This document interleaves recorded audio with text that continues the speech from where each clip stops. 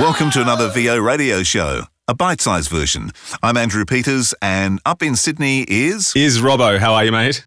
I'm good, mate. How you going? Good. Yeah, really good, thanks. Shaky start there, shaky start. Now, this week we'll talk about monitoring, and the reason I wanted to talk about it is because I've never really thought about it before. But a week or so back, I had to make up a list of music for a forthcoming event. And so I was in the studio and just cutting music together for a playlist so I could play music all night. And of course, while I'm doing that, I'm listening to the music through reference monitors, which I never do. And I've just realised how accurate reference monitors are. Yeah. You hear a song you've heard a gazillion times through hi-fi speakers, and then you run them through a reference monitors, and you're just like, what? I haven't heard that before. Yeah. What's going on there? That's the trick, isn't it? Absolutely. Yep. Yeah. It's people don't understand that. People who put up hi-fi speakers in their home studio or listen to Beats headphones when they're working or whatever don't realize perhaps that it's actually coloring the sound. They're actually designed to sound a certain way. They're not actually a flat response. So it can be quite eye-opening sitting down listening to reference monitors because it's a completely different sound. You're absolutely right. Yeah, so if anyone hasn't experimented with this thing, grab one of your favourite songs, make sure it's a good version of it, not an MP3, but a really accurate, well-mastered version of it. Let's be old school. Let's say CD. Let's say CD. And then play it through your reference monitors, and if they're good ones, you'll completely hear the difference. Which is, so what is the main difference between studio monitors and hi-fi speakers? Well, I pretty much think, as we just said, that the hi-fi speakers are actually designed to sound a certain way. They're designed to be bass heavy, with a bit more high end to sort of give the vocal some more presence or whatever. I mean, it's a bit like flicking through the EQ presets on iTunes or something like that. The speakers are actually designed to have a similar response. And especially headphones. I mean, certainly you listen to, any of the big high-priced commercial brands of headphones, and what you're actually listening to is more of a coloured sound than what's actually coming off the original source material. But that's what people want, I suppose, and that's why people have a preference in terms of, be it Sony or, any of those other commercial brands when it comes to home stereo, as opposed to others. So because they just like the sound. Yeah, you've been monitoring in headphones with this TV show. Oh, yeah. I'm having a bit of a nightmare with that. I think we talked about this a couple of weeks ago. I got invited to mix a TV program, but I had to go to them to do it, and they're just in a big open sort of office area, and I've just been shoved in the corner with my laptop and was mixing in headphones. And not having a pair of decent headphones to mix in, I actually went out and bought myself a pair of KRK K&S 6400s, I think they are from memory, and I can't tell you what they are because I'm wearing them. But whilst they are a flat response, I have struggled with the mix only because it's closer to your head. It gets in your head. It's a different way of listening as opposed to listening to speakers.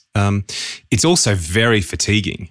By the end of the day, my ears are exhausted, for want of a better term. And I've actually had to spend I think the program's been going to air for about 6 weeks now. It's probably taken me about 6 weeks to get it sounding right on air, purely for that reason, just because in a completely different listening environment, I actually have struggled. It hasn't sounded awful, and to the average ear listening to the TV show, they probably wouldn't even notice. But in terms of, I think more I've noticed in terms of music level under dialogue, and sound effect and all that sort of stuff that sits under dialogue, because it's a bit more in your head. Your brain tells you it's a bit louder than it actually is, and all that sort of stuff. So I was noticing on air that the music was getting a bit lost, and sort of realised I could pump it up a bit more in the sound effect. So it's been a very interesting experiment. But in terms of monitoring in here, I actually have in here being my studio, my home studio, I have 2 lots of speakers. I actually have some passive Dynaudio acoustics that are my main monitors. And then I have a little pair of Fostex that I use as a reference. So it's kind of interesting talking about the difference in monitors, the difference even in the sound between those two. The Fostex are a lot smaller, although they seem to have a lot more top end than the bigger ones underneath. So I sort of try to fit what I found is I just try to listen to my mixes on as many sources as possible. And if they all sound reasonably the same, then I'm fairly confident that I'm happy with where everything's sitting. So I do have a little pair of desktop, just cheapy computer speakers that I also reference sort of just as a final reference. I'll listen down to something, or if it's a TV program, I'll just flick through it and have a listen to make sure that it's all sitting in the right place and go from there. But it is a minefield when you start talking about monitoring in home studios or any studio. That's why we did that experiment with George Whittam about a month ago, where I sent off a file from here for him to listen to, and he actually gives you the chart of his hearing test, so you kind of go, okay, well, his hearing's perfect. So that was good for me because it gave me an idea that, okay, what he was hearing, he said was fine. So now I know when I'm listening through my monitors in the studio that what I'm hearing, which I've always heard, is fine. If I start hearing something that's not the same, then I know there's going to be an issue somewhere. Yeah. Which is kind of handy. At least you've got a reference, and that's the whole thing about studio monitors is having a reference that you can trust. That's right. Look, and I think the thing is, for the people who are listening to this podcast, they're probably not people like me who are going to be sitting at home mixing stuff. They're going to be more people like you who are sitting at home recording stuff and then sending it out. Yeah. I think once you've got yourself set up in a place that everyone's happy with what you're sending them and you're not getting people going, it's a bit too sibilant, it's a bit too this, it's a bit too that, don't screw with it. Just let it sit. Absolutely. And put it out. But, people like you who, can't walk into a music store without buying 6 new microphones, so it's a little different. Not anymore. I've got too many. I'm now selling. You're slogging them off. Watch out for the fire sale, folks. There's no fire and there's no sale. No, it's interesting though. And the monitors I picked up, they were ones that we used. I saw in a lot of studios at probably 10 years ago, but I don't see them so much anymore. Yeah. Mainly Genelecs you see, and Genelec's a big one. Yeah, the main monitors I see. But it's probably about time for me to update my passive ones because they're about 15 years old. So I don't know. There's just something about passive speakers that I like. I don't know what it is, but so I'll probably stick with passive. Even though the amp's got to sit outside the room and there's ugly cables that run around the corner of the room to get to the speakers, there's just something about them that I do like, and I think. Especially now having one passive and one active pair of speakers in the studio, I kind of do like listening to the difference between the two of them, and just give a bit like you, I suppose. It gives me that extra bit of confidence that when it does get to Joe Bloggs at home listening on his fancy schmancy home hi-fi speakers, that it is going to sound very schmick. Absolutely, yes. Well, mine are not passive; they're active speakers, and I like them. I like them a lot. I did actually sell my amplifier a while ago to somebody else. In fact, I think I did a trade.